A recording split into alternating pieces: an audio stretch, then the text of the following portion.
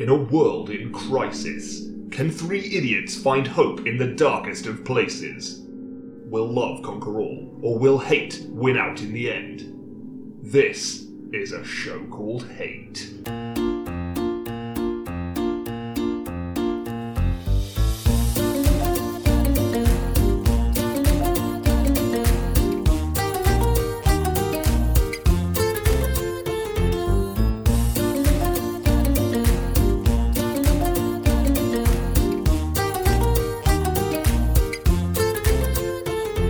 Hello and welcome to A Show Called Hate, a podcast in which we explore love, hate, and everything in between in search of greater meaning and perhaps a little perspective. I'm John. I'm Nick. I'm Chris. And something has come between us yet again. Yes, the internet. Well, I mean, The internet is a wonderful gift which is facilitating this conversation, but yes, thank God. Yeah, I see it as a blockage that we have to fight past. Every time we sit down to record, I feel like I'm fighting the internet. I feel like I'd rather be on the internet every time we sit down. Yeah. Well, we've switched streaming platform. Of course, This is the first time we're using something called Skippy. Yeah, Squipe. Skippy. I think you pronounce the Y in full, so it's Squipe. Yeah. I'm pretty sure. That's it. Yeah. I think that's right. Yeah, I think it's Tibetan or something. I think that's Tibetan language. It's Tibetan for talk via the digitalness. Yeah, that'll be it. Why are we recording remotely again? Is it because why, Chris? Is it because of plague? Well, it is my fault technically because it is my fault. I've hurt my back, so I decided I couldn't be bothered to cycle the 5 minutes to John's house. Maybe less. Maybe less. Maybe less. And I thought I would do this episode from the comfort of my own home in my nice, comfortable jumper. And we do it old school, if you like. Why? We've been doing the last 3 or 4 on more personable terms. Yeah. Why don't you wear your comfortable jumper when you come round in person? I feel like I need to make an effort for you. Also, it has weird holes cut in weird places, which yeah, it's a nice jumper actually. It's just great. We're all wearing grey. It's worth pointing out. I'm wearing blue actually, but is that blue? That's the problem with the internet. You can't see colours. There you go. See, we're battling the internet again because of colours now. Yeah, mine is a denim shirt. It's a Canadian tuxedo, as they say, and it's kind of like a greyish blue. Yeah. Like the piercing steel of my eyes when I'm staring out of a whale which took my hand. Yeah. That is how they describe grey more often than not. Yeah. A piercing grey. A piercing steel. Yeah. I did actually buy a grey shirt at the same time as I bought this shirt, which was last weekend. That's fascinating. It was a grey... Well, you've gone full circle, John, because you always used to wear, let's say, dull colours. Well, indeed, and yes. then you became incredibly colourful, and now you're reverting back to not dull, but certainly plain. Well, I just had to fight it. I had to stop fighting it. Is what I'm saying. Like for years, I've been trying to wear any colour which isn't just light blue or grey. Yeah. And I eventually was like, well, I don't own enough clothes. I've been living like an absolute tramp for 7 months. I've got to go buy something a little smarter. And I think eventually you've just got to accept that a nice, comfortable grey-blue T-shirt or shirt or jumper is where you're headed in life. That's my point, yeah, because I bought a grey shirt which was also made of corduroy. So in the Venn diagram of middle age, I'm right in the middle. Yeah, the two circles are actually fully overlaid. Like, it just looks like one circle. It's barely a Venn diagram at all. It's just a circle. It's a circle with a shadow behind it. Yeah, a drop shadow. And in the middle it just says old. Yeah. I think this was a turning point as well, I no longer cared that I was buying a regular... Oh, no, that's the thing. Definitely. I care so little now about how I dress. In terms of, I'd rather be comfortable than look good. Well, exactly. That's the thing. What I was going to say is I have bought 2 regular cut shirts. Have you? Yes, that's the way to go. Not slim cut, which is my. So I don't think I've bought any clothes in over a year. Oh, we've noticed. I was trying to think of the last time I bought a clothes. And I can't. But then I bought I wear some things jeans on the internet last week, but I haven't actually opened the package yet. I have a T-shirt I used to wear. I still wear now that I wore when I was 15. It doesn't hug me as nicely, shall we say? Like it hugs me too tightly in many ways, but I still have it. It's shrunk in the wash. It's still exactly. It's still in my circulation. Knowing you, Nick, it will have some kind of slogan on it. It's a Power Rangers T-shirt, so it there says you go. Mighty Morphin Power Rangers on it. And there's no G in Morphin. No, why would there be? Exactly. Surely that. How long have you had that shirt? I think since I was 15. Okay, so That's a good effort. Okay, and I bought it when I was 15 for nostalgia. so that's saying something. Surely, like your body has changed in proportions since you were 15. You haven't just grown. It's more like a bikini top now. Kind right. of. Yeah. Yeah. But things were baggier when we were young. They were. Clothes were baggier, so they now fit us. It's back though. The 90s. Yeah, it is a bit, which is terrifying. Yeah, I see all these young kids going around today in their snap bracelets and their, in those massive shirts, exchanging their pogs. Now, what were those jeans called? The I can't remember. Really baggy ones. Well, like cargo pants were a big thing, weren't they? Yeah, they had like an umbrella hook on them or something to hang your umbrella. I don't know if that's what it was. I reckon it was. Remember, like combat pants or combat trousers, combats, like what Kim Possible wears. Yeah. Yes. Exactly like that. Pocket. I gotta say, I do miss the pockets. I do miss having like pockets all the way down my legs. An array of pockets. Where am I supposed to put all my stuff now? Yeah. Exactly. In just 2 pockets. If I go down to the field to get conkers, I was going to say conkers. If I can only come back with 2 or 3. Well, it is conker season. How did you reinforce your conkers when you were young? Well, I did that vinegar. Tears. Yeah, I tried the vinegar thing, but it didn't work. But I did an oven thing. You got to slow cook it in the oven, super low temperature for 4 hours or something. My mum wasn't happy because she kind of needed the oven, but I was like, no, conkers. This is more important. And I think I got that oven cooked one to a 25er or something. It was pretty good. It was kind of legend on the playground for a little while. Nice. Wait, you say 25 of us?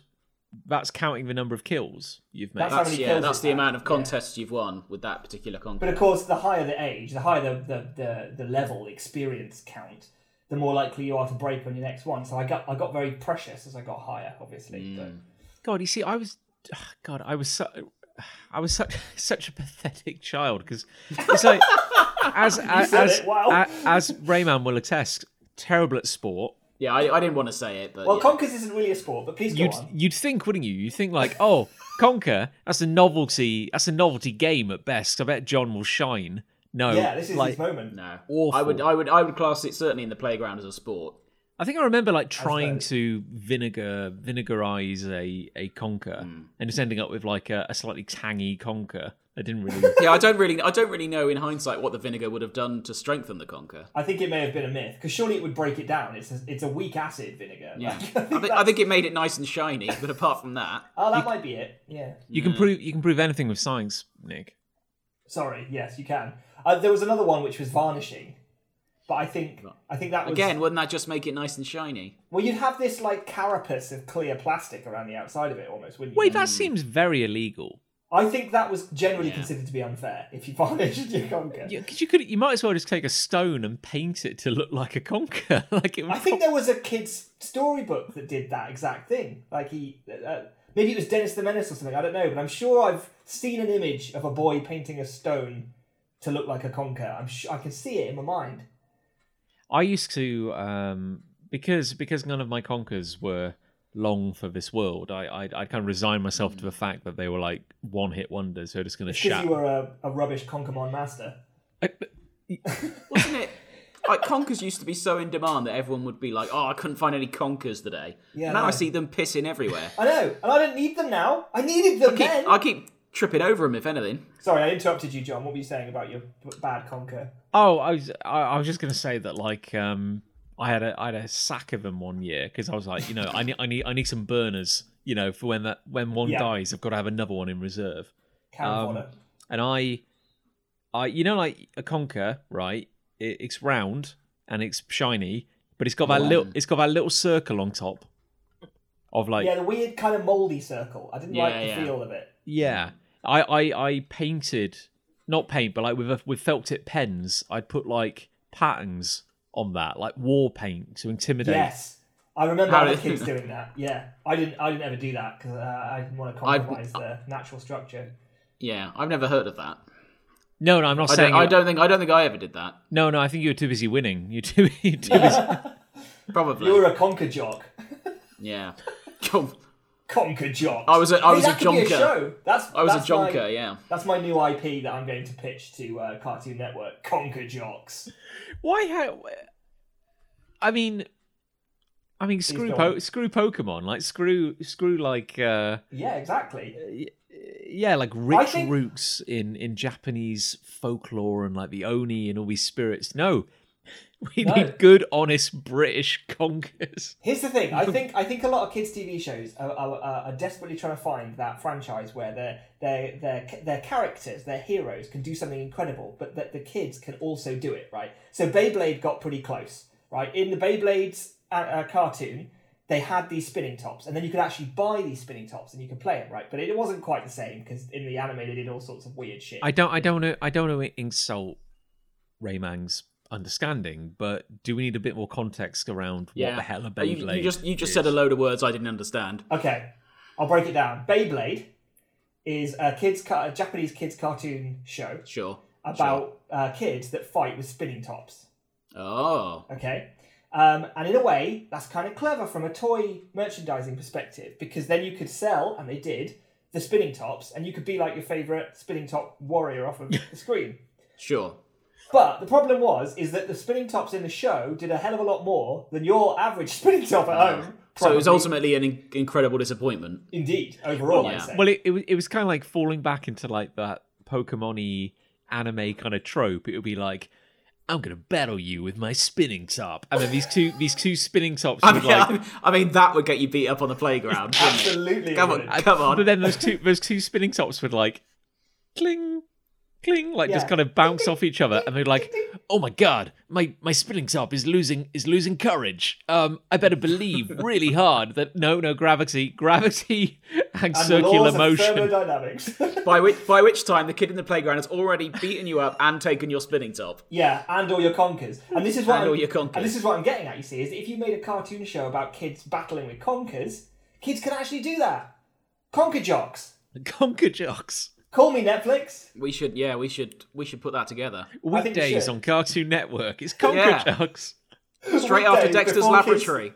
Before kids straight after Johnny Bravo and Dexter's Laboratory. There you go. Yeah, there you go. Conkerjocks. The formula here, though, is that the main character, let's call him like Ash Chestnut or something like that. Brilliant. Ash Chestnut. Okay, so are we saying that the jocks are the conkers themselves?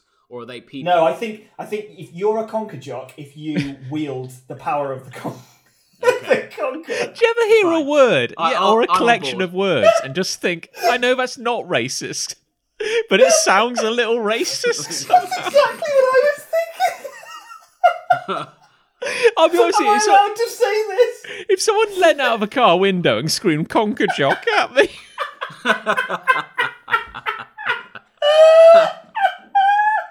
I would be so insulted. And I don't know why.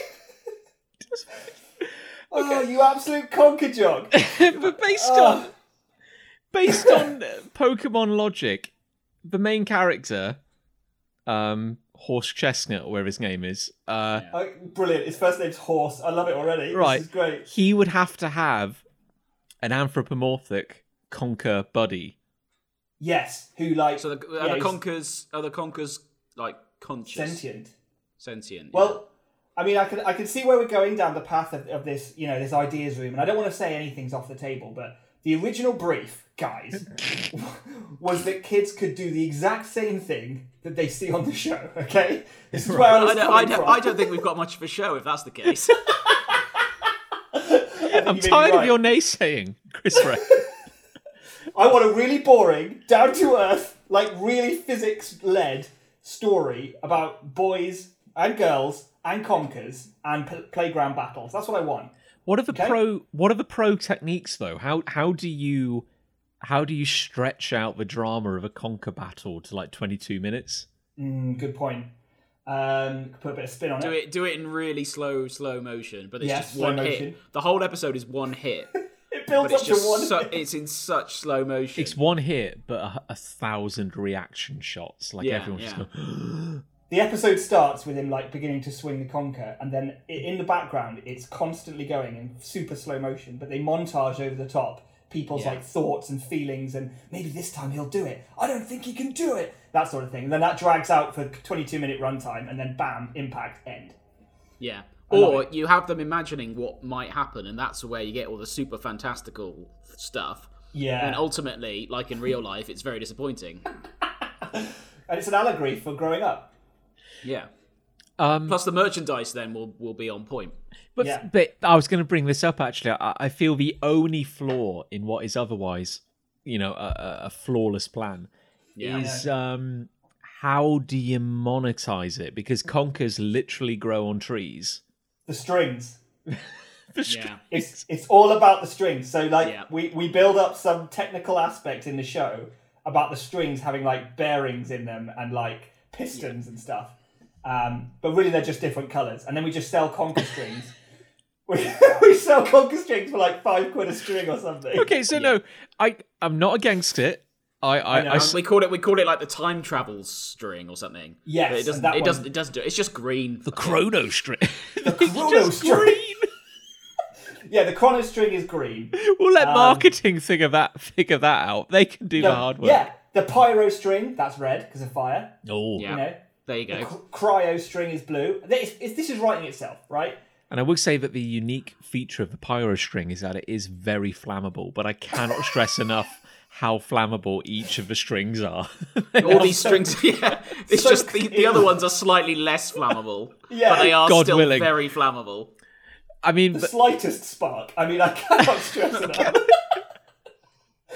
I mean, a static shock could just like that entire shop would go up in flames. I mean, the green ones. Like, the paint is an accelerant. Like, it actually burns quicker. And the only reason we got it onto the market was that was considered a mercy. Like, we tried to get these strings CE marked, but the certification board just laughed. They just laughed. There's no way that's going to be safe for children, they said. There's no way. The thing is, people are too busy worrying about the fact we're literally selling something that grows on trees to actually investigate the strings. Exactly. And that's how we get away with it. And that's how we get away with it. As long as no one's recording this conversation, oh no! Yeah. Can we just talk very briefly about you brought up Beyblades, and that's an important thing, and that's culturally relevant even now. But definitely. After Rev, I like to think of you as the everyman. Like you're a man of the people, salt of the earth. You ground us. Well, I still have no bloody idea what you're talking about. Okay, but Pokemon, right? Sure. Cultural phenomenon. Yeah, I know the Pokemon. Even you. The Pokemon. Even you get it. The Pokemon. Like Mr. Ticklemon, Mr. Bumpmon. Uh-oh. Little Miss Sunshine Mon. Yeah. All the Pokemons. Perfect. Yeah, sure. Perfect. Yeah. By Roger Hargreaves. Pokemon. He's the main trainer. Pokemon, right? Massive. Massive. Global phenomenon, rumbles on today. And then all these other companies are like, oh, got to get in on this. What's our Pokemon? How are we going to make it work? And it's actually really weird that the path they took was not, let's come up with our own card game or our own video game, was to go, what do kids in the Victorian era play with? And let's make it action and sci-fi. So I honestly think spinning tops. It's the best. It's the best idea, potentially, of all of these. Because the thing about Pokemon, it's great, but these kids exist in another world where they basically make their pets fight each other equivalently to like an illegal cockfight, right? Yeah. There's nothing really, like, all kids might have a pet at home, like a dog or a cat or whatever, but they can't send that dog or cat into battle. Well. Like, you can't actually, you can't actually do it. And that's why when I remember I first heard about Beyblade, I was like, that's genius. From a marketing and merchandising place, that's genius. But it is just a spinning top, that's the problem. You've got to do a lot of window dressing to make a spinning top exciting. Like I've And never boy, did they. I've never watched Beyblade. I don't know if like the main character's spinning top has got a name or something like that.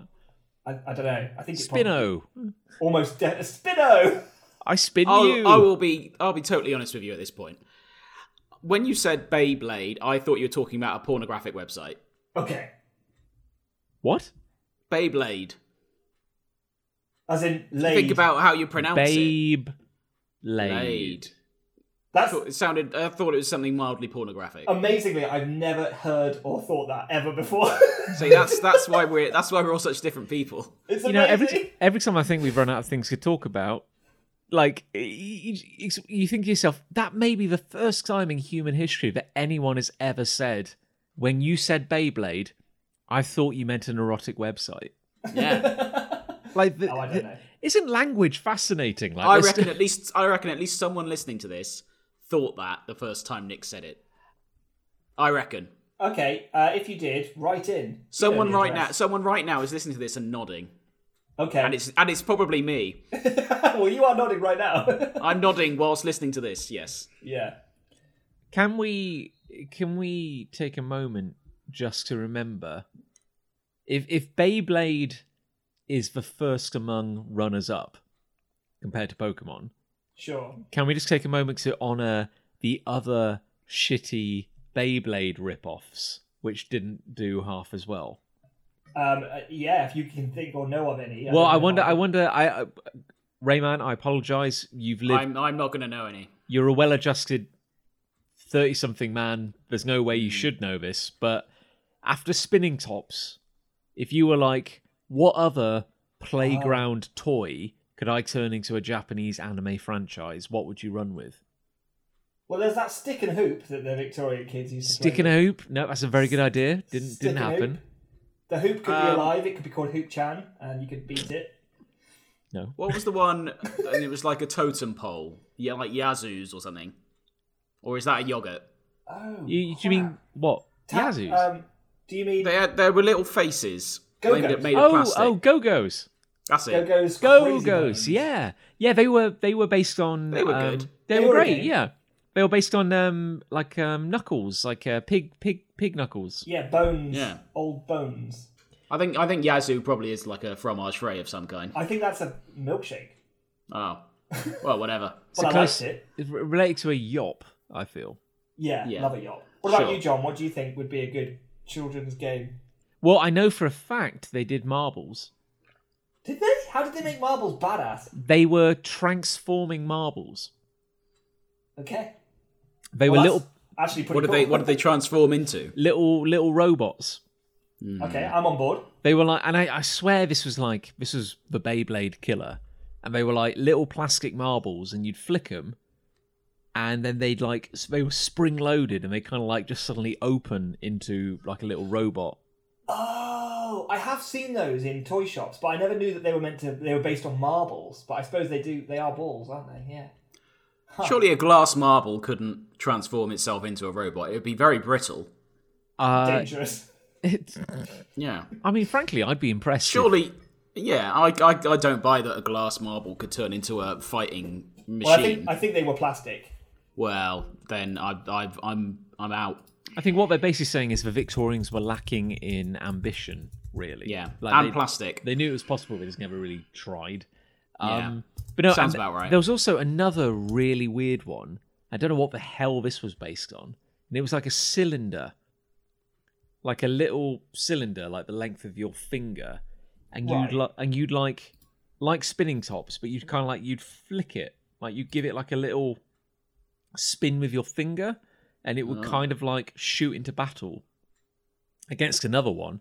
But then it would kind of like, it would, a little robot would pop out of the middle. That's probably like the weirdest one I've ever seen.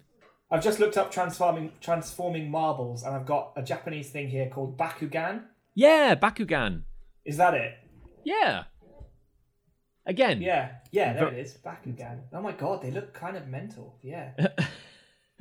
Nick, Kind of cool. I think I want one. Nick is suddenly 100% into it. I'm on board. No, I've got Conkerjocks to work on. It's fine.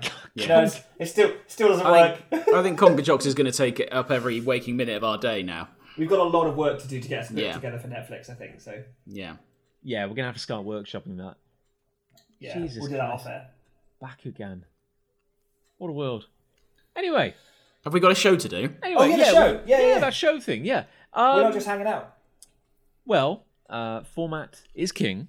Yes. Who has a hate they'd like to bring to the table? I've got hate. Oh, goodness. So the story about my hate is that I had a different hate, and then I went. I just happened to glance at the show called Hate site. No, not site. We don't have a site. What the hell? Do we have a website? No, we don't. I didn't know that. The Facebook page, and someone, a lady called Liz. Oh, what a pretty name. had vocalized her hate, and I'm going to steal it, because when I saw it, I was like, my God, I feel so strongly about this. I have to talk about it. And I'm amazed it hadn't made it into the top level. So Liz, I hope you understand that I'm honouring your hate by elevating it. I think you'll agree it's elevation. I'm just glad a man could finally step in and take credit for something a woman did. Exactly. Just finally, you know? It's about time, isn't it? It's about Am I right, fellas? Time. So Liz, I'm a white male, aged 18 to 35. Everybody listens to what I say. And you will now, so sit down. Liz very rightly pointed out, and I'm sure we've all seen them, the ads on the internet for this 3D printing pen. Oh, yes.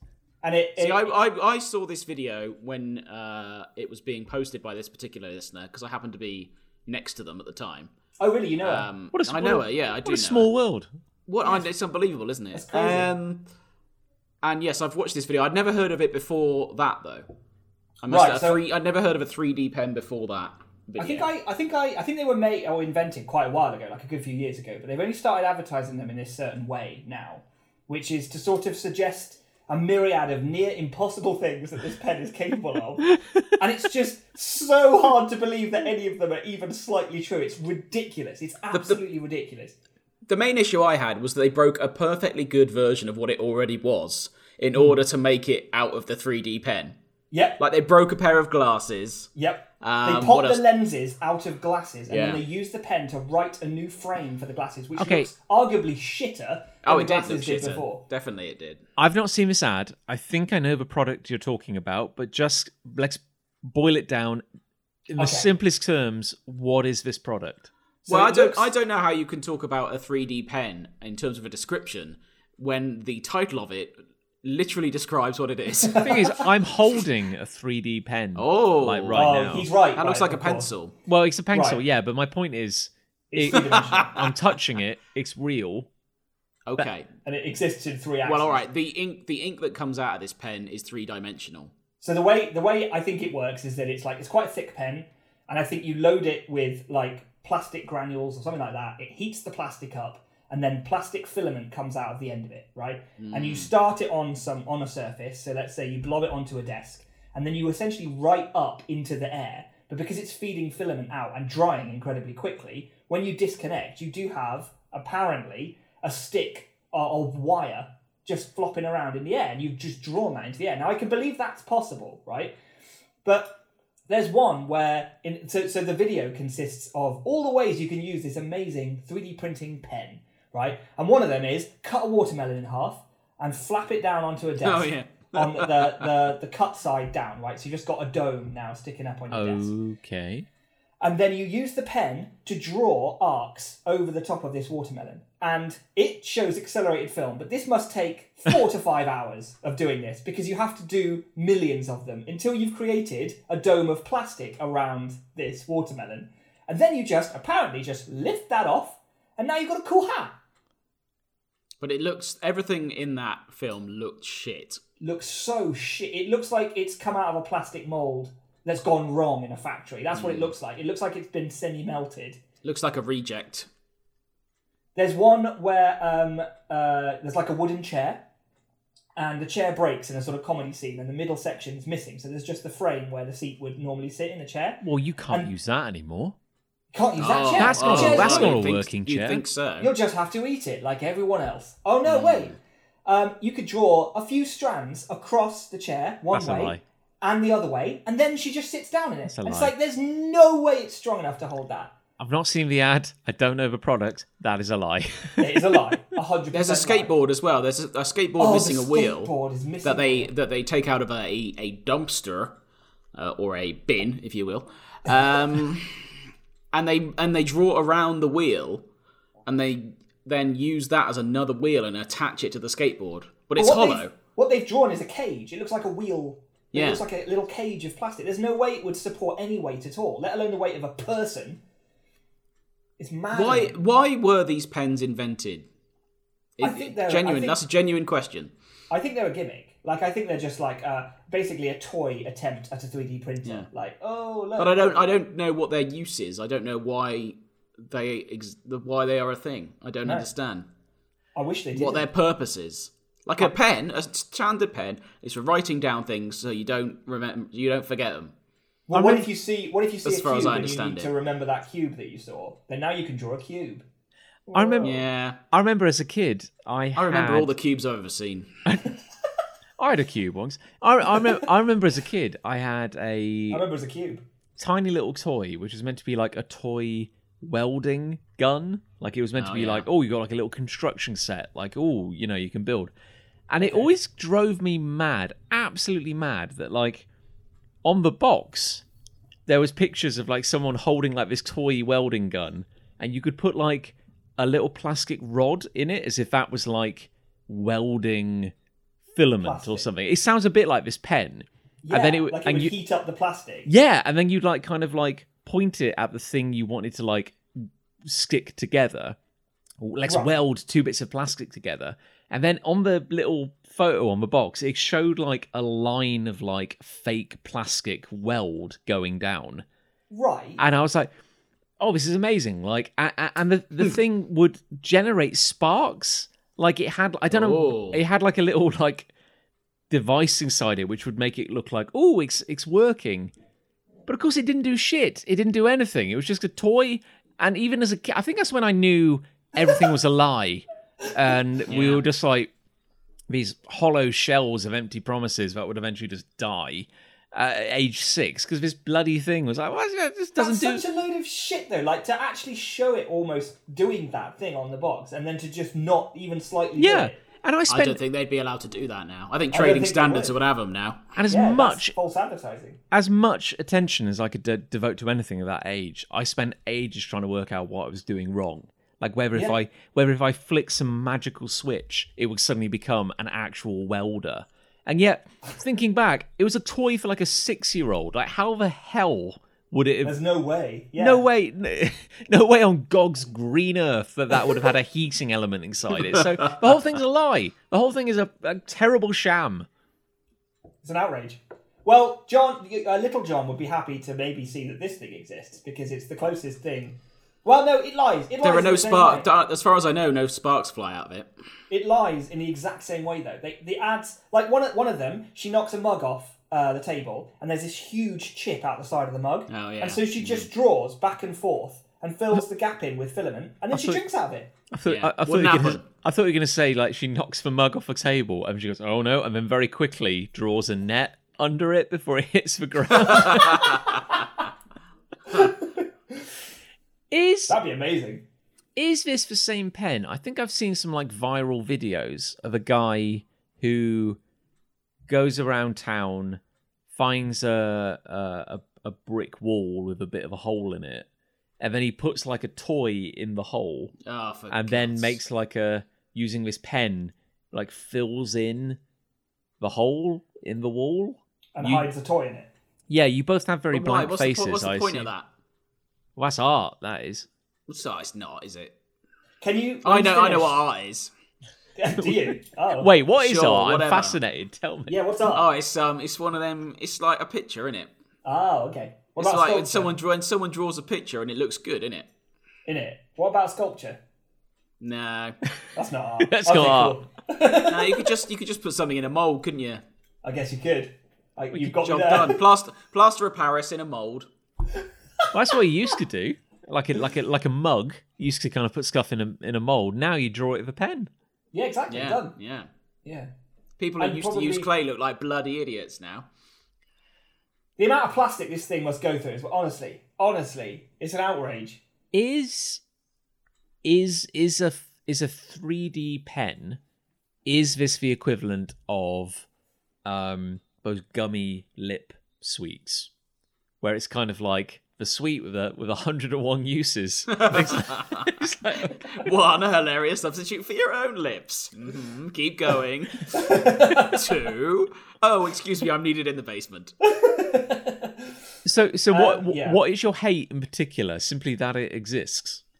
No, I don't mind that it exists. I think when it was first invented, all those years ago when I first saw it, it was very much marketed as a toy, and it was a novelty, and you just mess around with it. Maybe draw a stick man or draw a cube or whatever, and it was like, oh, fun for 20 minutes. One of those forgettable toys.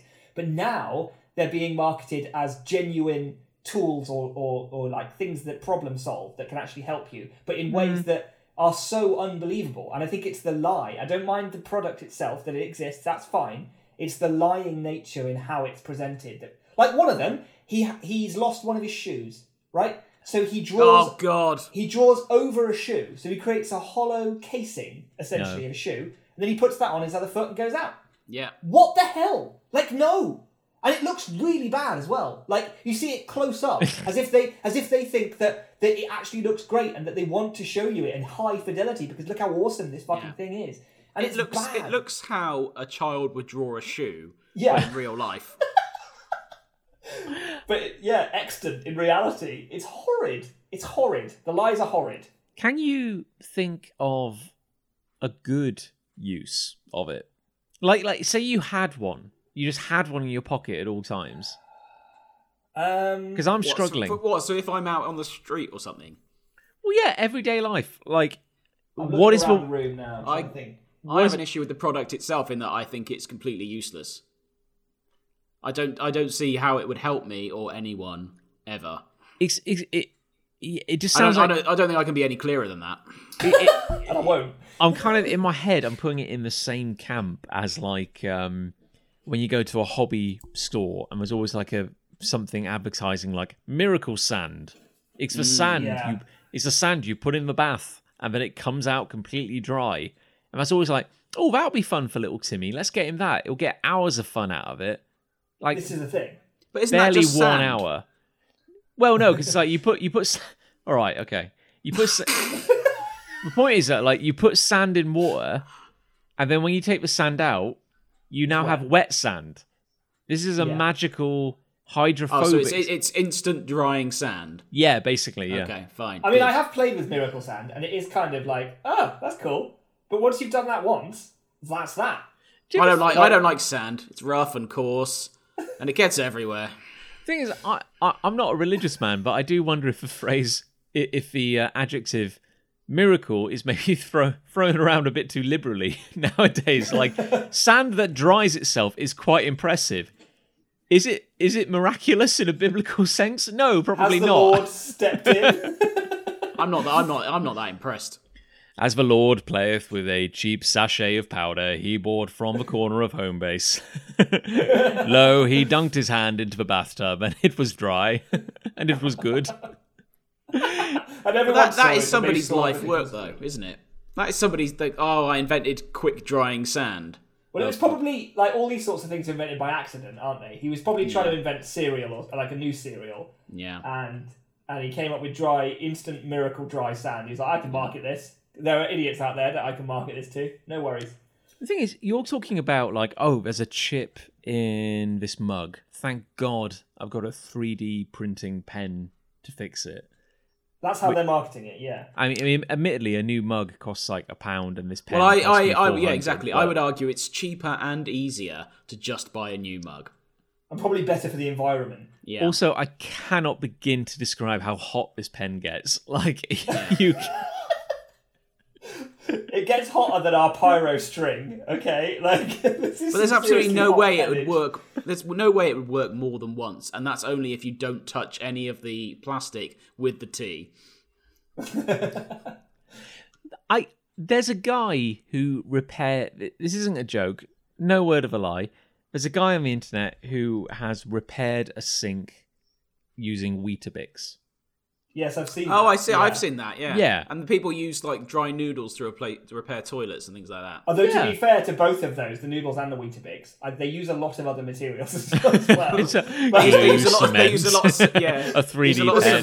cement. there's a huge amount of glue in there. There's a huge Yeah. amount of varnish and polyfiller, and If and anything, by then they all use- the noodles has gone. Yeah. If anything, they use more products than they would if they didn't use the noodles. They have to because they have to compensate for the Yeah. structural failing of noodles. Come on, Yeah. there's got to be one between us. We're smart. We're smart people. We're smarter than this. How do we happen? Okay. We're smarter than this. Between the three of us, we should be able to work out like one practical use. If You you could. Yeah.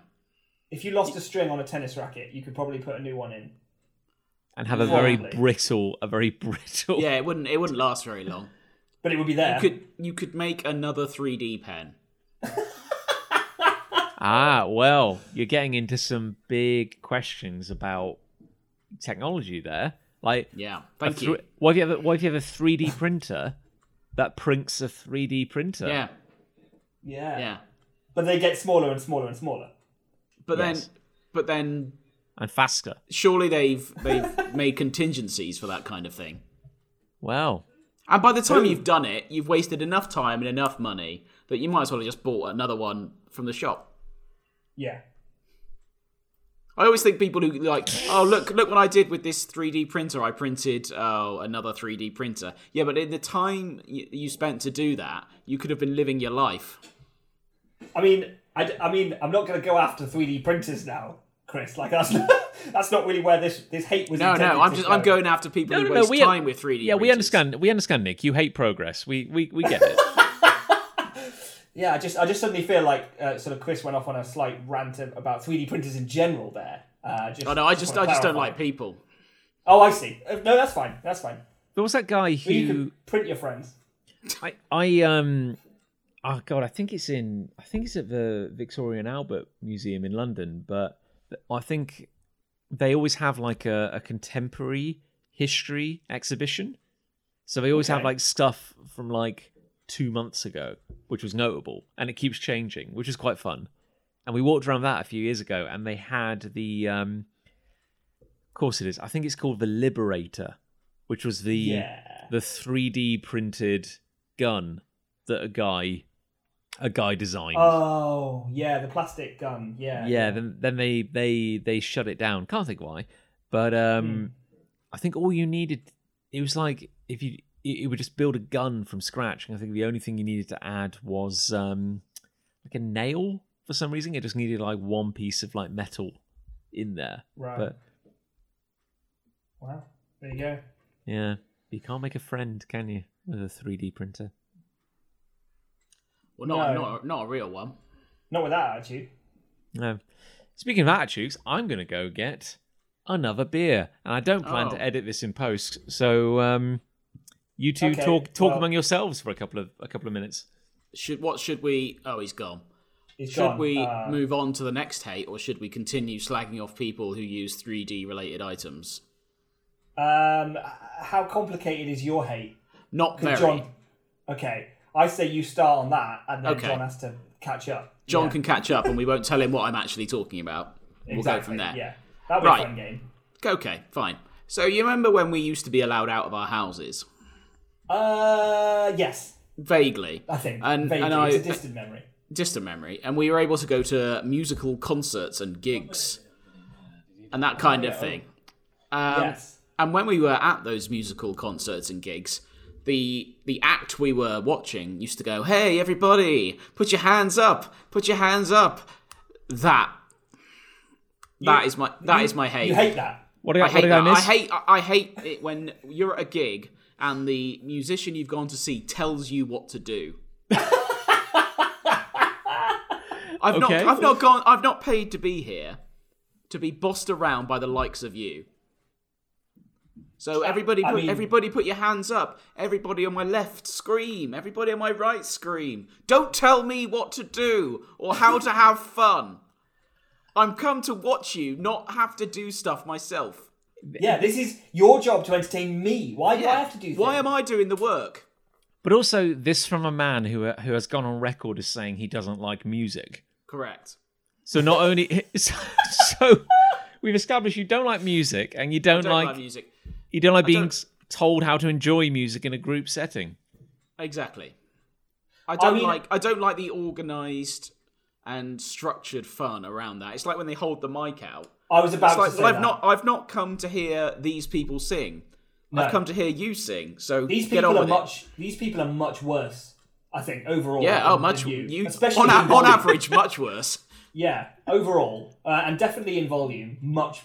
I mean, scientifically, they're worse. Yeah, definitely. Yeah. I remember a story about. I'm not sure I can't remember if I was at this gig. It was at the Isle of Wight festival, so I don't think I was. And why are you at gigs if you don't like music? I just go to be socially accepted. Oh, Nick, cool, why have I seen at least 10 football games when I don't like football? I mean, fair play. A powerful rebuttal there. I love it.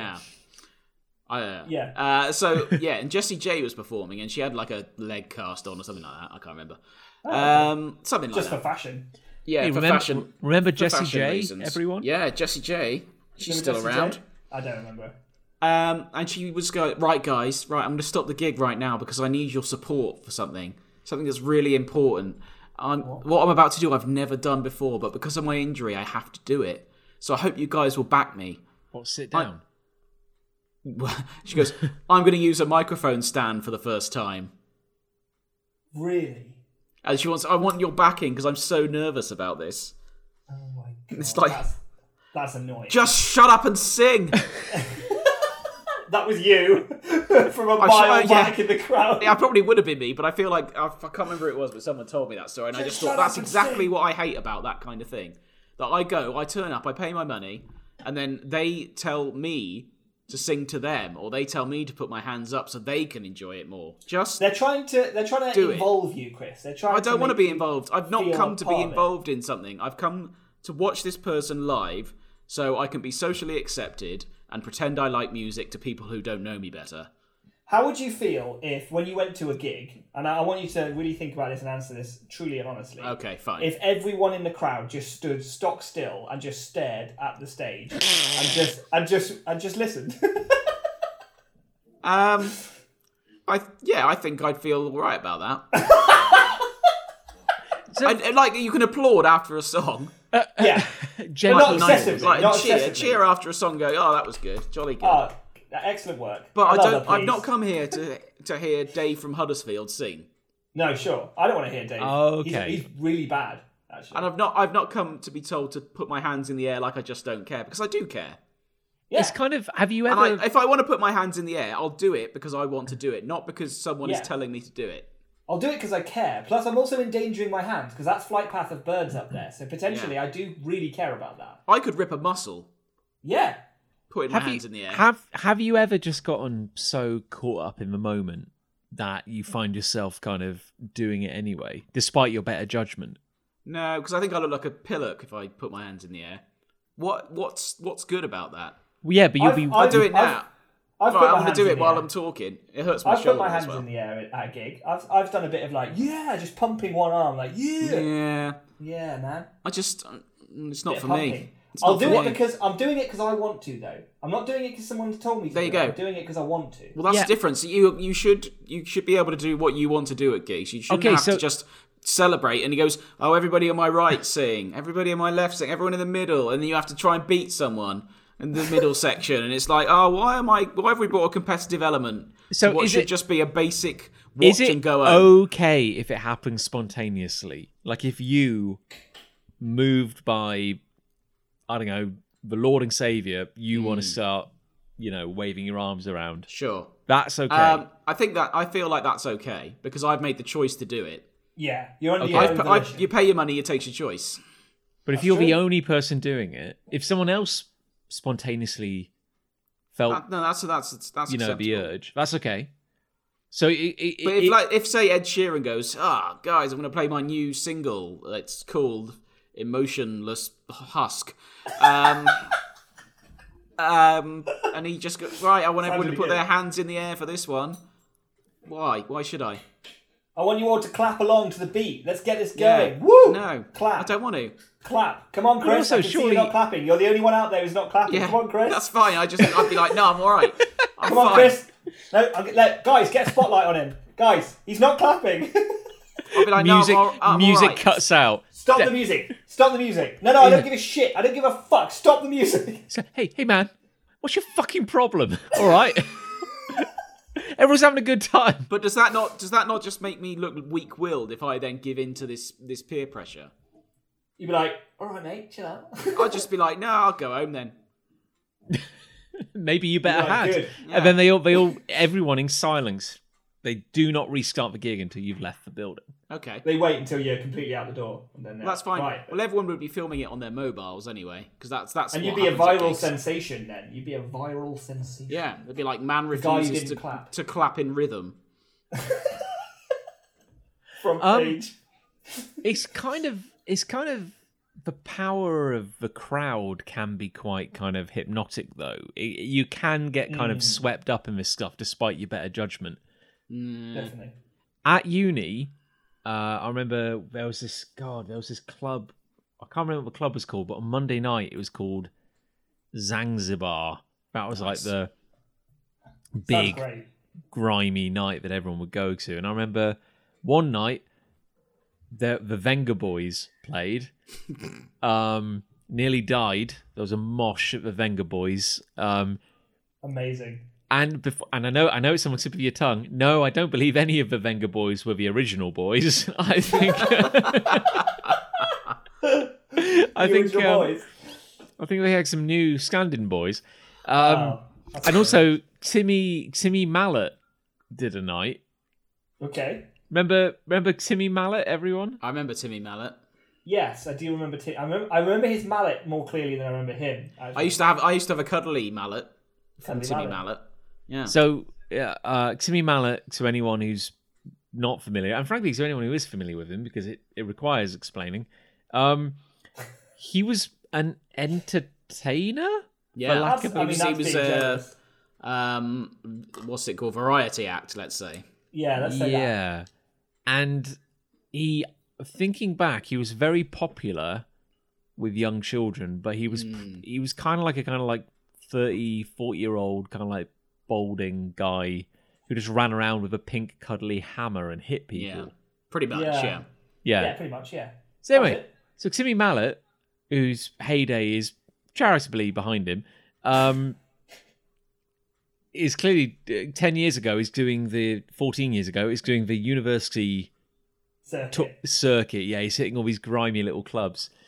And, it's like some warm-up DJ, and it's like, it's 11 p.m. on a Monday, and out comes Timmy Mallet. It's like, "Way, yeah!" And everyone's just like losing their fucking minds for Timmy Mallet at 11 p.m. on a Monday in Leicester. And everyone's got like, yeah, fucking Timmy Mallet. And he comes out. And These were the days, weren't they? He's a day, and he's doing all the hits. He's doing the theme tune to his show. I don't know that. He's doing Itsy Bitsy Eeny Weeny Yellow Polka Dot Bikini. And God knows he'll do it again before the night's over because he's only got like 2 songs. And he goes like, "Way," and he goes, "Right, everyone." He goes, I want all the ladies in the house Oh, yeah. to lower one strap on their top. Oh, And we're like, oh, ooh. God. And they're like, ooh, and they're doing it. And he goes, right, and I want all the fellas in the house. I want you all to roll up one trouser leg. And I'd already bent down before I thought to myself, no. Why am I doing this? No, Timmy Timmy. told me to do it. No, Timmy, I won't. But I bet 95% of the people in there did it. Yeah. I think Why? that's my point. Because the thing that got me wasn't so much my own personal shame, which was real and palpable, but also the fact that like I'm surrounded by guys who are now reaching down to roll up one trouser leg. It's the power. It's the power of the crowd, as you say. I was at a gig. I went to see the ska band Goldfinger, who were like a band I loved as a kid, and they were playing at Glastonbury, and I was now an older man, and I thought, hey, that'll be a fun bit of nostalgia. I'll go see Goldfinger again. And see it the first time, actually. I'd never seen him before. And And I was on my own because everyone else who I was at Glastonbury with had gone to see their various things. So I was just bopping away in the crowd. Yeah, this is good. I remember this song. Yep. And then he does this thing where he's like, right, I want to create a gap down the middle of the crowd. I want everyone on the left to push over on the left-hand side. And I want everyone on the right to push over on the right. And then I want you to look at each other and like stare across the gap at each other. And I was like, all right, it's a bit weird, but I guess we're doing it. Oh, no, it's all happening. We're doing it. Okay, doobie-doo. And so there's this big like canal width gap between the two halves of the crowd. And then the front man of the band just yells, now charge! And I was just like, what? And everyone else was just sort of like, what? But then they did, because as you say, because it's the crowd and we did it. But we all just sort of like ran and then slowed down and then just sort of met gently in the middle, very gentlemanly and like, hello, yeah, cool. Well, I guess the song can crack on now. It was really weird. I think he thought it was going to be some like medieval war scene, you know, when the two armies clash on a battlefield. But it was just a load of middle-aged people going, what happens now? Was the music building to like a particular kind of crescendo? I think it was, but he paused to give us all the instructions. So I think the drums were just going and he was just like, come on, you get on the left, now you get on. You know, sort of like trying to keep the energy up, but it was a bit like, we were all a bit like, we were having fun before, though. Yeah, so. Exactly. That's what I mean. You don't need to be told what to do by someone who, frankly, has no qualifications with which to order me around to have a better time than I was already having. Yeah. I've often felt that the best jokes are the ones you need explaining, and the best songs are the ones that require someone standing nearby to tell you how to feel. Exactly. Yeah, they are. How do you feel about a band which has, you know, a vocalist, a guitarist, a drummist, a guitar, you know, another guitarist, a bass, got it all, and also a hype man? Oh yeah, the hype man. How do we feel in general about the one guy who only gets to shine at live gigs, who is useless when they're recording? I mean, I'm guessing he's not even part of the band, is he? Like when they're recording, it's not like they invite him in to just like look over the presumably it's a glorified roadie. Yeah. Well, I'd say Exhibit A would be the Happy Mondays. Yeah, I was about to say the Happy Mondays. And Bez. Yeah. Who... Bez is such a hype man name, isn't it? Like, when they named their son, and we shall call you Bez, and you shall be a hype man. Because of course. But I feel like that was like a badge of honour, like back in the day, you know, you'd have your band and then it's like Skaggy Pete, and he just gets out there and tears it up. There's a line in Peep Show. There's a line in Peep Show where Jeremy's trying to get in Superhands' band, and he speaks to someone in the crowd, and he's like, "Oh yeah, I try and get the vibe of the room and get people going and all that." And the person goes to him, "Oh, like Bez?" He just goes, "No, not like Bez. Nothing like fucking Bez." So Bez is his own position almost. Everyone knows what Bez is. You can be a Bez. But it's kind of amazing, isn't it? Because like there are so many bands out there that have built a legacy, maybe on being more of an experience rather than being kind of like, say, technically good. Like, there's that band. Like, they're not going to reinvent music, but God knows they're good to watch live, you know? And then 30 years pass, and you've got like all that nostalgia, and now they're like old men who kind of like still aren't revolutionizing music, but are like, oh God, they're still a good time, you know? And like, they're competent. God knows, like, they've got some songs, they can play guitar, they can sing. And then there's a Bez. Like, there's a Bez. I mean, like, just walks around the stage with his arms like this. Well, he had his thing was a couple of maracas, wasn't it? Yeah. Like, kind of. Yeah. It's like Slipknot. They had about 17 band members, didn't they? And like 12 of them were just for throwing barrels into the audience. Like, and one of them like bit the head off of. Kong. Yeah, but they just had these barrels like kicking around. It's like, what? You're not giving Princess Peach today, motherfuckers! Bonk! Did you say like having one guy whose only talent is that he can eat spanners? But if someone goes up to you and goes, Oh, Owen, say you don't know this person. What do you do for a living? Oh, I'm in Slipknot. Oh, yeah. Oh, wow. Oh, what do cool. you do? What instrument do you play in Slipknot? Oh, I chuck barrels off the stage. Oh, I'm one of the many barrel guys, you know? Oh, yeah, because it's like, what do you do? Yeah, what do you do? Oh, I chuck barrels at the audience. He goes, oh, you're the barrel guy. Well, I mean, one of a team. And then they go, I'm one of them. They go, like Bez. No, not like Bez. They're not like Bez. Bez has never lobbed a barrel in his life. I'd love to see Bez lob a barrel. Jeez. Jesus Christ.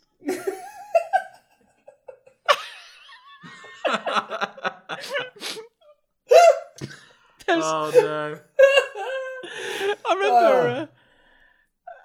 remember reading about. I can't even remember his name, but calling him a musician is maybe charitable. He was more like a kind of like shock performer, and he'd come on at like 2 a.m, like these all night kind of raves where it's like, oh, the crowd's getting a bit.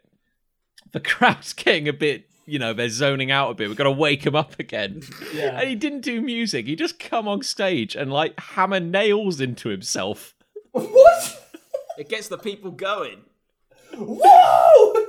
I remember like reading this review of his gig and then an interview with him afterwards. He said he'd come on stage, he'd like nailed a plank of wood to his hand, and the crowd took against him and started like storming the stage. And it ended with him fighting off a crowd with an angle grinder. just covered in blood, and it's like smash cut to the pub. I think I went well. Get back! Get back, you savages! God, I wish I had some barrels. My point is, overall, Yeah, I don't mind summarize. what you do at a gig. I just don't want to be told how to enjoy what you're doing. Fair For enough. future reference, please, artists. Okay. I've got a hate. Oh, Go on then, John. Very well. I hate I hate twee supermarket novels about growing up in the old days. And I think the root of this problem can be laid at the door of Call the Midwife. Oh yeah. Okay. Yeah. Okay. Yeah. Never watched it. I understand it's a pretty popular BBC show. Is that correct? It's on the BBC. movie. I've never watched it either, for the record. Okay, No, so it's about a simpler time when good, honest people had good, honest jobs. And we were at war. Yeah, and even though Everyone was better off in the middle of the war. I mean, things were simpler back then. I mean, I know you could die at any minute from polio or a bomb. You knew how many eggs you get every week, assuming Yeah. the ship came in. Assuming you didn't lose the little book of paper vouchers, which maintained your right to have basic food. And as long as you didn't wrong Jerry, who lives up the road, then you'll survive. You'll see through a week. Don't wrong Jerry, though. But it's like, on the one hand, it's like, okay, it's an accurate, semi-accurate, okay, kind of accurate portrayal of like life in a different time, and like we all like a bit of nostalgia. We all like a bit of, ooh, wasn't life different back then? Oh, it's so interesting. But then it's wrapped up in this, for lack of a better word, just twee bullshit, which just makes it so kind of like cute and like, this is so cuddly. It was all so lovely back then, and they had hardships, but they all came together in the end. And it feels inherently a British thing. Yes, and I'm sure lots of other countries maybe have their own like version of this, and we just maybe don't see it because we're not as like familiar with their culture or whatever. But it does feel certainly the twee aspect of it, and they're like, dig for victory and pull together, and hard times, and everywhere was uphill, and buckle your thumbs, whatever it is, like. but this is my thing, like, okay, so but if one person did this, and I think Call the Midwife is based on a book. Based on a book. Sure.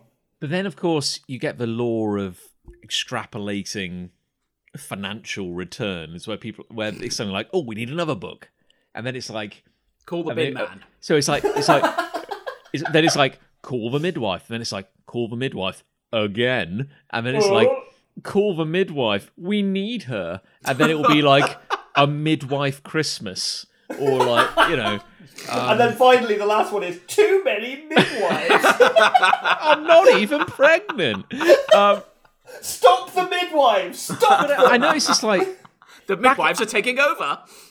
I feel like back in the day, you know, we talk about like airport books. So it'd be kind of like, oh, you've got to catch a flight in a few minutes. What's the nearest piece of shit I can just grab to read? And it would be very, very stereotyped, and it would be like, for the men, it's like Action Point, and it's like SAS agent Darryl Thrust has got 2 minutes to save the Prime Minister using only a rope ladder and his ingenuity, you know.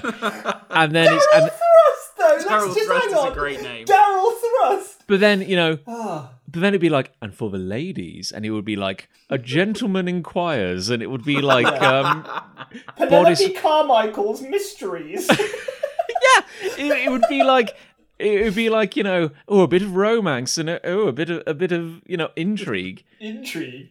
And it's like, The unbuttoned tuxedo. that's the thing.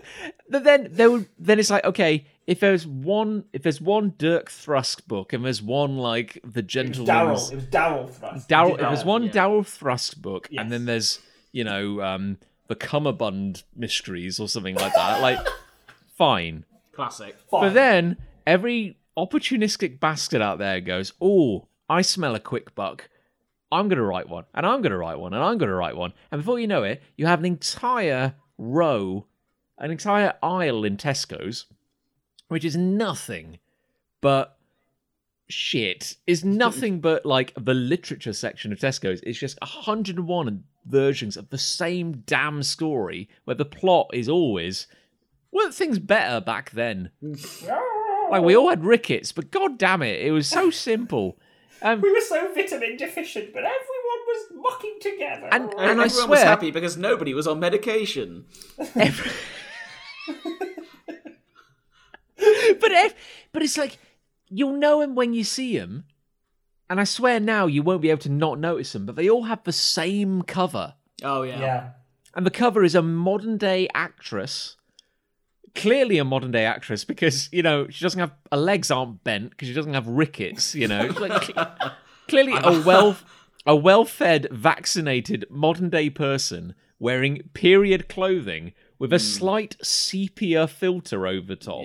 Yeah. And then a title which is written in like a curling font, and it's something like The absent sock. a terraced love affair or something like that. Like, I've got like some examples here. It's like they're written by an algorithm, right? Yeah. It's Maybe like they are. they probably are. It's so cynical. So you got like, you know, call the midwife. Great. Someone else goes, oh, midwives, right? That's where the money is. The German midwife. Oh, here we go. Oh, interesting. Bonus points, sepia-tinged woman. Just put a stock image of a plane up above. Oh, the war. Oh, love. Oh. Love in a dangerous time. We have Farewell to the East End. In the Are these all from the same series? No, Is this from the same shared universe? the expanded midwife universe. The MCU, Midwife Cinematic Universe. Shadows of the Workhouse. Oh. Oh, what does it mean? In the midst of life. Oh my god. In the midst of life. I mean, that means nothing.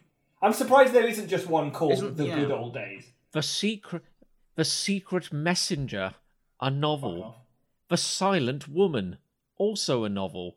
By a complete. I'm looking at the covers That now. doesn't sound like a good book. If Well- you're silent. You'll just have to trust me. I'm looking at 3 book covers now.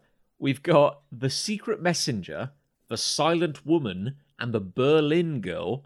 They are all by different authors, and they all have pretty much the exact same cover, which is a sepia-tinged woman with her back to the camera walking into a black and white photo of a bygone age. Yeah. Oh, God.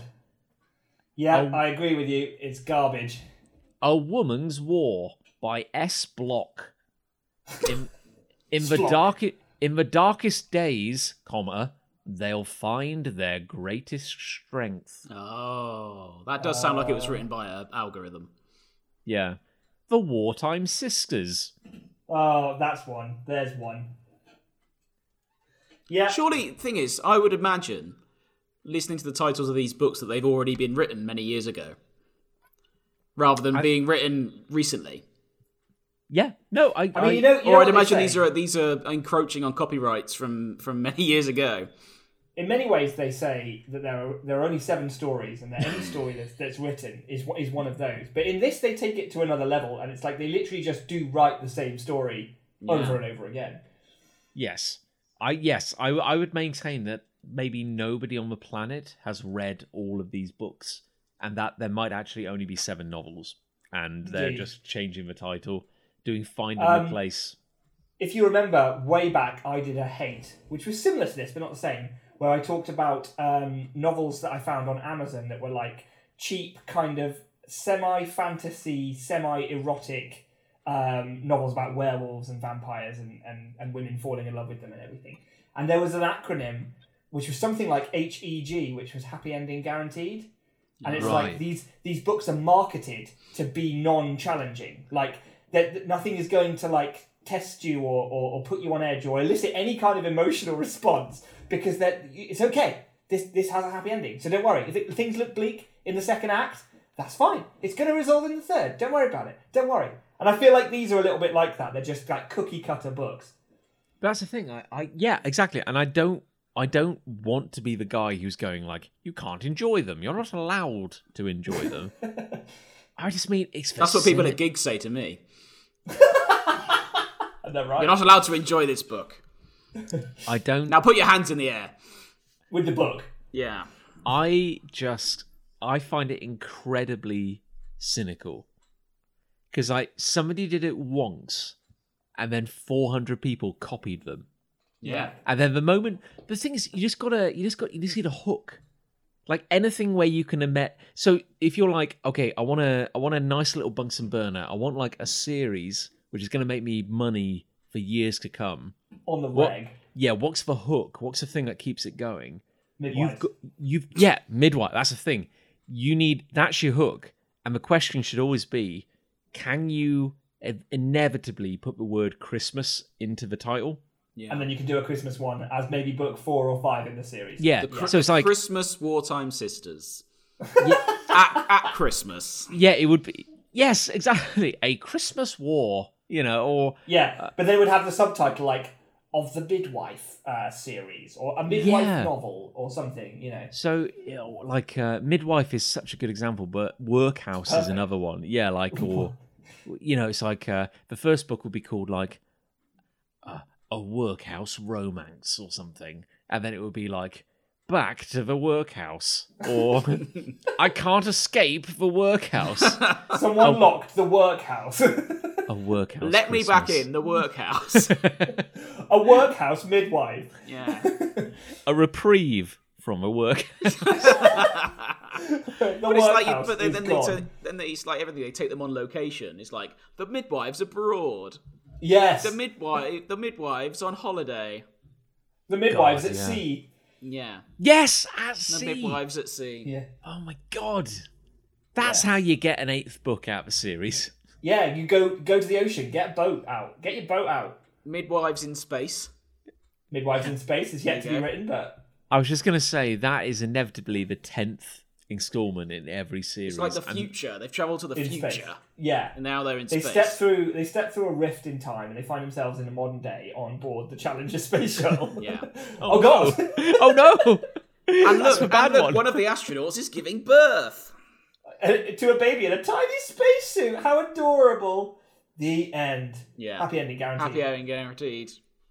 If there's ever a scenario on film in which somebody gives birth in space, if the launching of the baby is not used in some way to propel them towards the control panel, which saves them from re-entry. Oh, that would be such an epic scene. I don't want to know about it. I do not do not want to know. That must be out there it. somewhere. Anyway, I can guarantee that has never happened in film or novel storytelling ever. John has invented something there, which I'm desperate to have happen, but it hasn't yet. The baby's first act is just its hand reaching out and it just presses the big red button. And oh no! And that nobody else for some reason could reach at all. Yeah. And it saves the day. And everyone says the baby's a hero. I mean, Hollywood, you can't see me, but I'm ringing. Should be listening. The aftermath of that for the baby is years of depression, but we don't have to worry about that. The movie's ended by then. Happy ending guaranteed. So, exactly. Yeah, it's all good. I've got love. Give us a love. I'll give you a love. Do you remember, like Chris's, we used to do stuff outside of houses and stuff. That was cool, right? Yes. Well, I remember, because I caught this on YouTube, but it just came up for some reason. It was a compilation of all the excessive and over-the-top things that IMAX does to explain before a film that this is going to fucking blow your mind. Right. So it's like if I remember rightly, the most recent IMAX, like the movie will start and it's like you've had all the trailers, you've had all the ads, and it's like now it's time to advertise IMAX to you one more time, despite the fact that you're in the cinema and you can't get out and you don't want to leave because you're ready to watch the film. God knows you've paid for it. Yeah, and these colossal chrome letters, I, M, and A, and X, just descend from, like, the atmosphere, and they re-enter, like, the Earth's orbit, like, just on fire, like, heating up super metal, and then they slam into, like, the United States. It's like, like this, and then there's, like, a countdown. It's, like, 10 At least 3 people run out of the theatre. Like, the number 10 just comes over a mountainside and smashes into like a 747 and just annihilates it. And then a number 9 comes like, out of a volcano, like chased by a dragon. It's like we're counting down, and it's going to be massive and epic and insane. And this experience is going to fucking break your eyes. Like you're done. You'll never see anything like this. You'll never see anything again. You'll never see this is cheap laser eye surgery that's going to fuck you up. I love it. I love how over the top it is to sell me on something I've already bought. It's so fucking great. So yeah, that's it. That's all there is to it.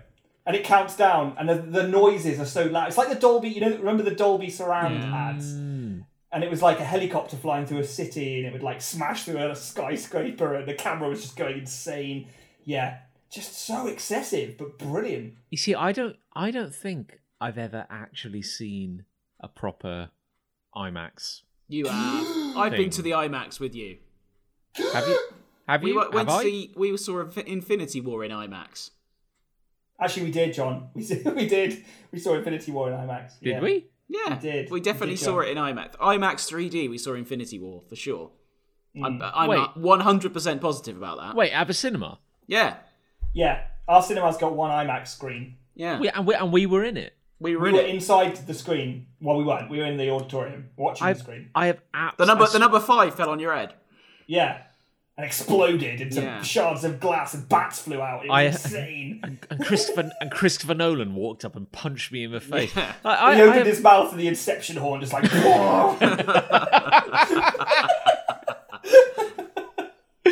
So, like, regardless of what IMAX screen you're currently watching a film in, the 4 is always delivered by Christopher Nolan.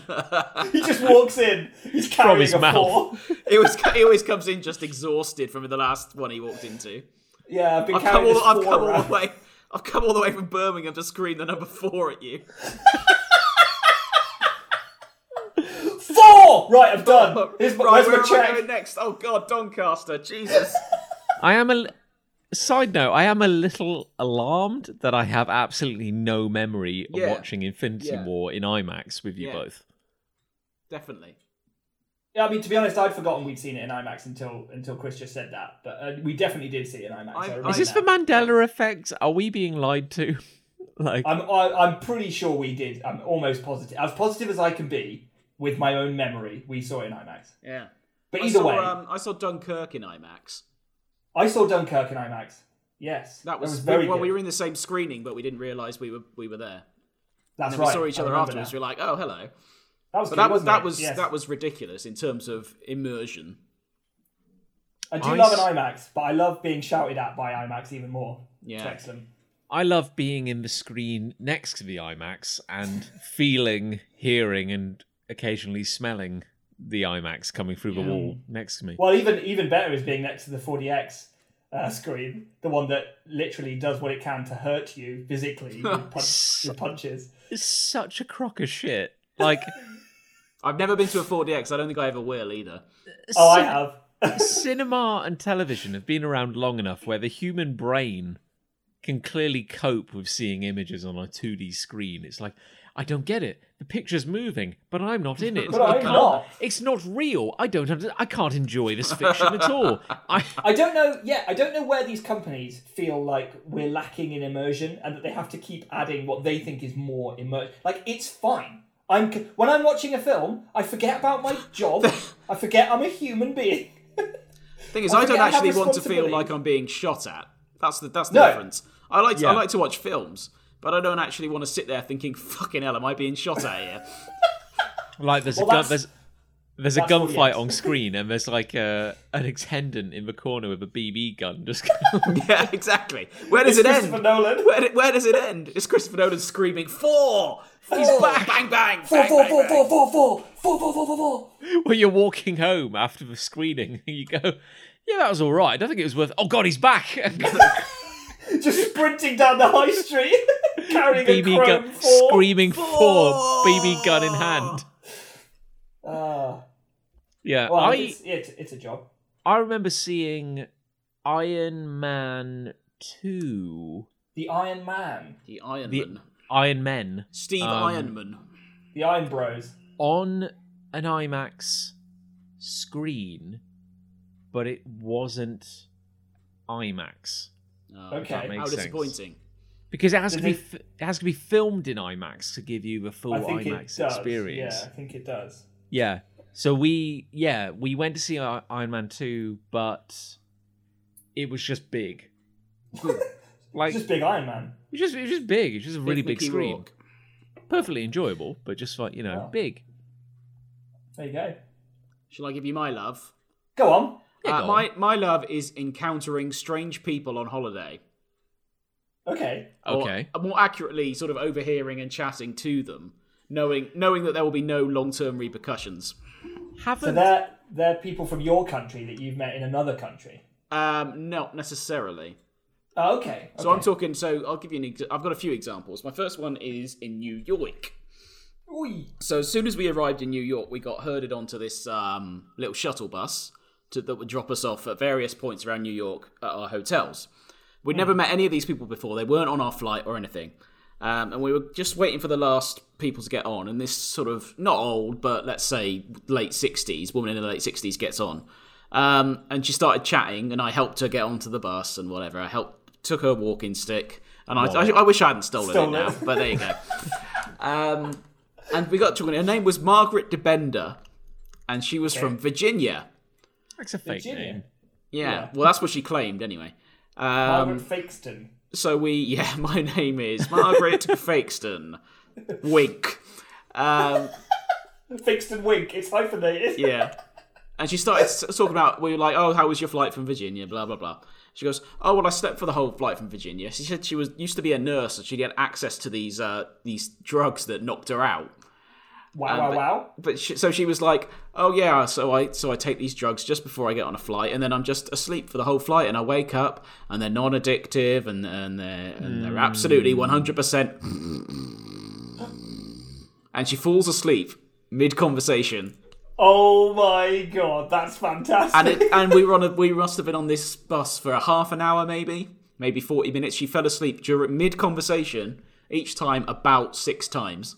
No side effects. And then just woke up and carried on the conversation.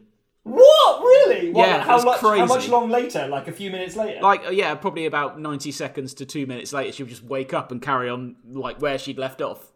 This is the best thing you've ever said. Yeah. It was so weird. I kept looking at Liz going, I don't know, should I just carry on, or should I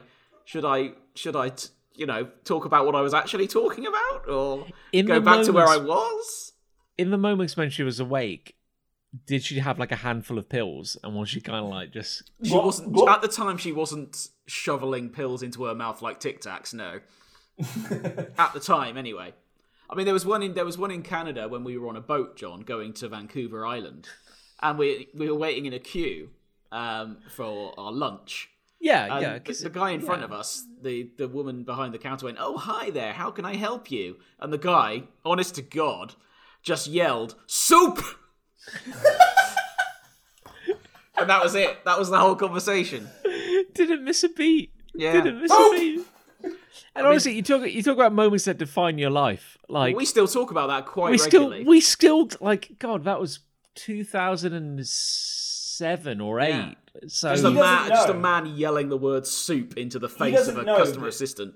You're still talking about him to this day. Like, he has he no can be idea. anywhere. He has no idea. I mean, I suspect he's not around anymore, to be honest. The age he was, but you never know. And his heavy reliance on soup. I mean, that's not a man in the prime of life. I remember getting a bus from Vancouver when I lived in Canada. Getting a bus from Vancouver to a little town in literally the arse end of nowhere called Penticton. Just miles out. It was a long journey. It was like an 8-hour bus journey. And I remember getting stuck next to this guy on the way back. I mean, you talk about the joy of meeting strange and wonderful people, but I think he was just so happy to have someone to talk to. And he was talking about like, oh yeah, back in the day I used to organise parties, he's like, I used to get what the clients needed. You know what I mean? You know what I mean? Hey, girls, girls. You know what I mean? It's girls and drugs, but you know what I mean? Yeah, I do it. Yeah, I was like, oh great, yeah, cool, nice. Yeah, do you want a wine gum? Yeah, it's cool. No, yeah, well, no worries. So I'm just. Oh yeah. Sorry, no. I'm just gonna put the headphones in. Don't mind me. Yeah. And then we didn't talk for 7.5 hours because, God help me, that was enough. The reason I sort of thought about it was because we were away over the last weekend before the country locks down again, and we were on a barge. We went on a barge just for a little boat trip, and there were these two elderly ladies on there. I'm talking ancient. Okay. And they were just chatting away, oblivious to everyone who was pretty much just eavesdropping on their conversation. Just going, oh yes, well, I don't know. I think I'd like to be buried in a willow casket, because that's what cricket bats are made out of. And they're very strong. And then the other friend was going to, well, I might like to be cremated, because it's supposed to be better for the environment. Oh, is that a heron?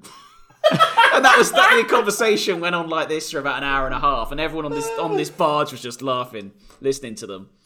So it just made me think about the impact of just listening to and talking to strangers when you're in the most random of places. It's quite good fun sometimes. I'm fairly certain on multiple episodes your hate has just been people. Yeah, it's nice to have a change of pace and say I do love people sometimes.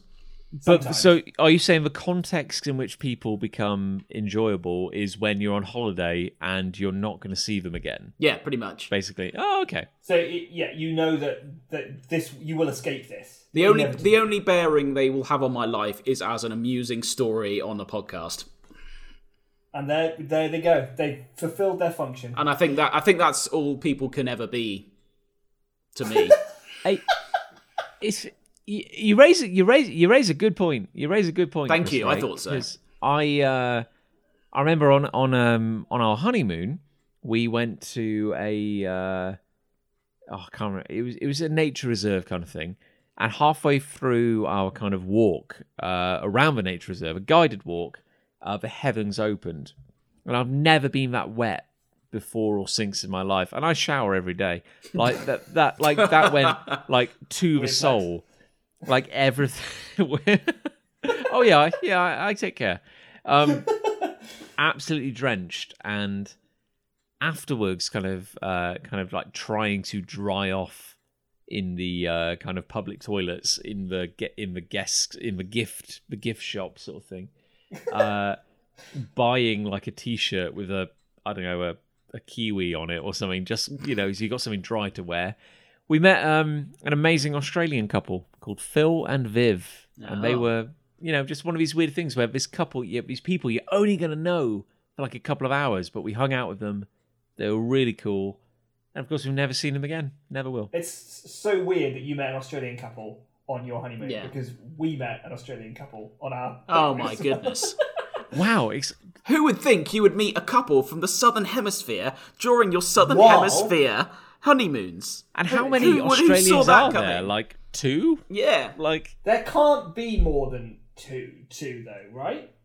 Well, they didn't used to let Australians out of Australia. They do now. Yeah. Either way, pretty crazy. I've got a love. Oh, all right. Yes. I love computers that play chess and associated games and the shenanigans that arise as a result. Do computers get up to many shenanigans? Well, let me tell you. Okay. So for a long time, it was seen as like a real measure of artificial intelligence, whether a computer could beat a human at a game, like a board game. And of course, if they didn't pick like Monopoly or anything, they were like chess, like chess, the beautiful game. Sure. This epic battle of wits. Only a human could master chess, surely. Yeah. Sure. And then I'm thinking like, I've been reading about this, and then I'm thinking like 1997, I think it was, Deep Mind. I think I've got that right. Deep Blue? Deep Blue. Yeah. Oh. No, yeah, sorry, Deep Mind is a different thing. So this supercomputer called Deep Blue battled Gary Kasparov at chess and beat him at chess. And it was like, this big turning point. Well, the thing that's really cool is they reckon that chess isn't actually that complex enough to be a true test. And there's a ancient Chinese game called Go. Oh yeah. Which is basically not massively familiar with it. I think, Nick, you're actually a bit more familiar with it based on what you've taught me. Yeah, I haven't played it. Well, I think I might have played it a long time ago, but I've watched I've watched videos about playing it. Yeah. Well, it's this big. It's like a grid, and one person is white, one person's black, and you put these little stones down. Yeah. They look exactly the same. There's no like different pieces like in chess. No, one at a time, and you're trying to like enclose bits of the board in your color. Claim territory, as it were. Okay. Anyway, like it's basically like there's more combinations of pieces on the board than there are stars in the universe. Like it is infinitely complex. So, anyway, there is an amazing documentary on YouTube. You can go and watch it for free. It's on YouTube. It's great. It's called AlphaGo, and it's about this computer program called AlphaGo, which was built to play Go, and it's about, this is like from 2017, like it's quite recently, but it's about this computer program called AlphaGo fighting the South Korean champion of Go, and it's like, and you think like, oh, it's just Go, who cares about Go? A lot of people care about Go in China and South Korea. Like, it is massive. And it's such a good documentary because like they have this, he's like the hero. He's called like Lee Sedong, I think his name is, and he's like a 9th Dan Go champion. Nice. And he's like 30 or like late 20s or something. Unassuming looking guy, speaks very, very, very softly, like speaks very gently. But he's like this Go genius, and he's a national hero. He's like, I don't know, David Beckham or that Rooney fellow or something. Yeah. Like, what are they? Yeah, just like just a superstar, an absolute superstar. And it's this big televised event that he's going to fight AlphaGo, and beforehand he's like, oh my God, yeah, like, this will be so easy. He goes, I cannot imagine that a computer program will put up a fight. This will just be... He was trash talking a computer. He's trash talking the computer. I mean, you got to think about what you're doing there. Yeah, and it's the best of 5 games. It's the best of 5 games, and this is being like televised across China and South Korea. Business is stop cars. Yeah, stopping no, the street, you joke, but they're playing it on big screens on the side of skyscrapers, and people are watching it. Oh my God! And they're like, "Yeah, this is going to be easy, absolutely easy." And the AlphaGo kicks his ass. Yeah, take that. In the first game, like AlphaGo destroys him, and it is literally as high stakes as the Premier League. Like, it's not even close. Like, it just annihilates him. And then it's like the big press conferences, and they're like, and he's apologizing to the country, saying like, you know, I failed you. And it's such a good documentary. I don't want to give too much away because he goes back and he kind of like he's best out of 5 and everything, but it's just so it's just so good. Like, and you're following like the team who built the program, so they're kind of like the heroes of the documentary. But then after a while they're kind of like, wow, we also feel a little bad because we thought this would be close, and we're actually kind of just just smashing him to bits, destroying him, and he's like the best player on the planet. But okay, I'm full on spoilers, but like he does something amazing at one point. Like he's getting his ass kicked, but he does this one thing which kind of causes AlphaGo to go crazy. Like AlphaGo cannot compute. Why was I programmed to feel pain? And AlphaGo can't handle it. And in the control room where they've got AlphaGo on all these computers, and they're like, "Oh wow! Like, did it break? Did something go wrong? How did he get ahead of it?" And they're like, "No, he didn't." The thing is, like, AlphaGo is programmed to predict like 1,000 different moves that people might make and to like respond to them. And, oh my God. But the fact is, they're like, it can see every possibility, but it doesn't. But then it knows like, well, this is most likely and this is impossible. And it's like, he made the one move which AlphaGo had said was a 1 in 10,000 nice move. He basically did something kind of stupid and unpredictable just to throw it off. Well, it was kind of brilliant what he did, but like AlphaGo was like, that is such a random, crazy move that nobody would really do it, so I'm not going to plan for it. And he did it, and it's kind of amazing. It's like humanity versus something which is infinitely smarter than it, and it's just.